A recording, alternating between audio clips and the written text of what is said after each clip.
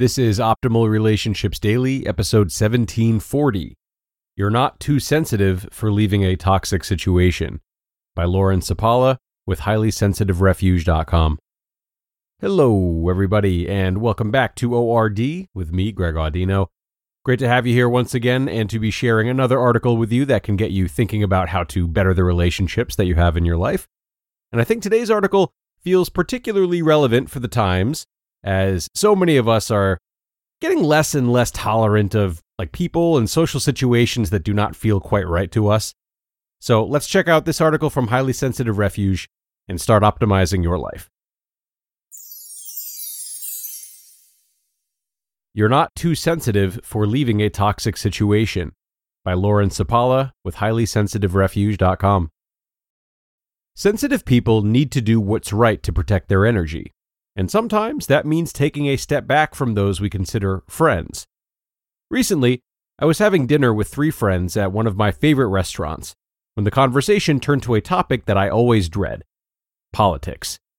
The friend sitting next to me raised her voice and began angrily detailing why people who disagreed with a certain issue were insane or stupid or both. I immediately froze in place.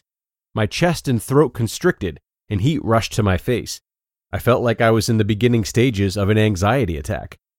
A couple of seconds later, my other 2 friends joined in with their opinions, which were only a variation on all the things the friend sitting next to me had just stated. I was starting to calm down from the shot of adrenaline to my system, and I could move again, but now I felt shaky and a bit dizzy. I desperately tried to gather my thoughts as I also endeavored to calm my body.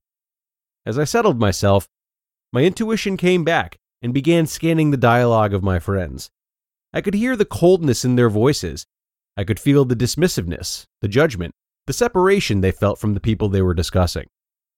The political issue that had come up was one that was complex and multifaceted. It could be viewed in dozens of different lights depending on the situation and the person involved. In a flash, my mind grasped the depth of the gray area in between the 2 poles of black and white that my friends were determined to uphold.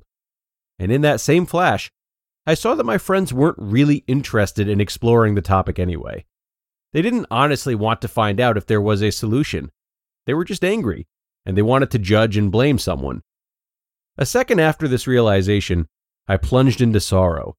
I was sorry about the attitudes of my friends at the table, but I also felt a bit hopeless about humanity overall. Will we ever get anywhere if we all keep judging and blaming each other? Just as I prepared to dive back into my inner world to try to work this question out, my thoughts were interrupted. Well, what about you? What's your opinion? My 3 friends were looking at me, waiting for an answer. I could see in their eyes that the only way I could avoid an argument was to agree with what they had just said. But I couldn't do that. I had just gone through 2 minutes jam-packed with soul-searching existential questions and had come to the only conclusion I could possibly accept. My truth was radically different from theirs, and they weren't really interested in what I thought anyway.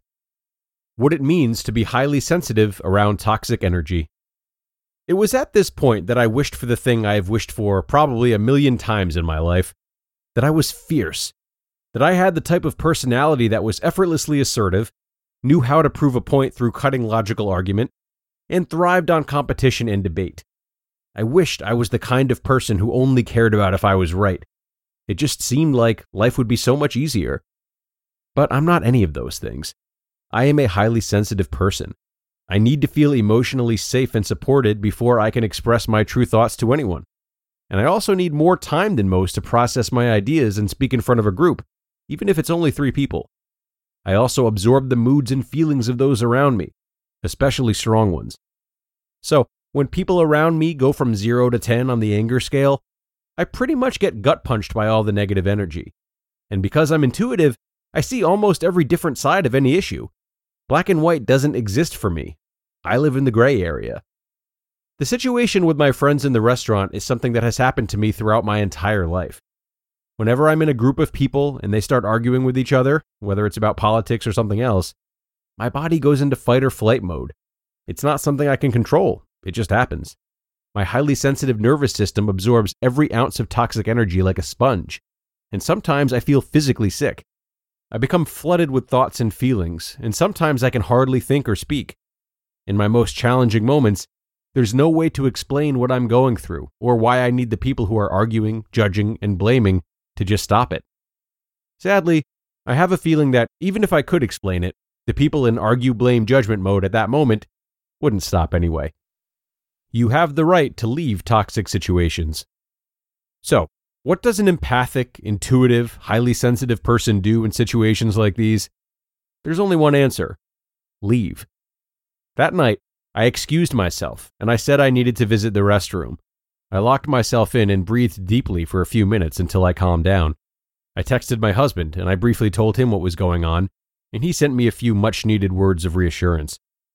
Then I walked back out to the table and I got through the rest of the meal. But after that dinner, I left the situation in a more drastic way. I had already been feeling a rift growing between me and those friends, so I stepped back even more. I did not cut any of them out of my life completely. I still value them as people, but I shifted our phone calls to text-only exchanges. I unfollowed a couple of them on Facebook, and I took more frequent social media breaks. Basically, I put some healthy boundaries in place. Some might say I was being too sensitive for reacting to my friend's argument the way I did. In this era of social media outrage, those same people might say I should have gotten just as loud and angry as my friends, vigorously defending my views. But as a soft-spoken HSP, that's just not my style. Besides, what I believe our world needs right now is less arguing, not more. As sensitive people, we need to do what's right to protect our energy. And sometimes that means taking a step back, even from those we consider friends. The only way to bloom. I also put more energy into nurturing some connections I had made recently with a new group of friends, people who were more mature and grounded and interested in what good they could do with their lives, instead of judging others for the way that they lived. It's vital for highly sensitive people to feel understood. There's nothing that can replace a good friend who recognizes your sensitive nature and honors it. However, the other essential piece of the puzzle is to choose friends who are positive, compassionate, and non-judgmental. HSPs must keep company with those who have a curious mind and an open heart. It's the only way we will ever feel safe enough to bloom. You just listened to the post titled, "You're Not Too Sensitive for Leaving a Toxic Situation" by Lauren Sapala with HighlySensitiveRefuge.com. And thanks a lot to Lauren for this one. Great use of story here. She described a situation that I'm sure many of us can remember being in at one point or another, regardless of the role we might have been playing.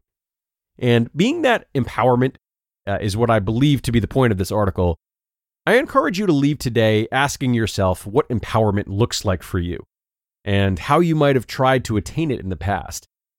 You know, when it comes to this article or this scenario in particular, Lauren finds empowerment in finding a new, more supportive group.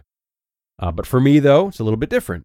You know, I could see there being benefit to that, of course, but I also feel it would be even more empowering to see this as an opportunity to not engage in an argument necessarily, but to simply practice being assertive, and also taking the time to empathize with not just the opinions of others, but maybe also why they are so steadfast in those opinions.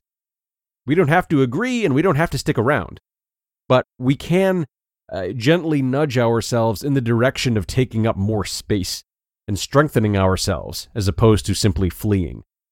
It's hard for me to think that this isn't a truer form of building resilience, but that's my take. And again, I encourage you to reflect on what yours might be. It's time to get going for today, though, everybody. I appreciate you stopping in, and I do hope this post leaves you with some self-reflection. I hope your week is going well so far. Enjoy your Wednesday, and I'll see you again tomorrow, where your optimal life awaits.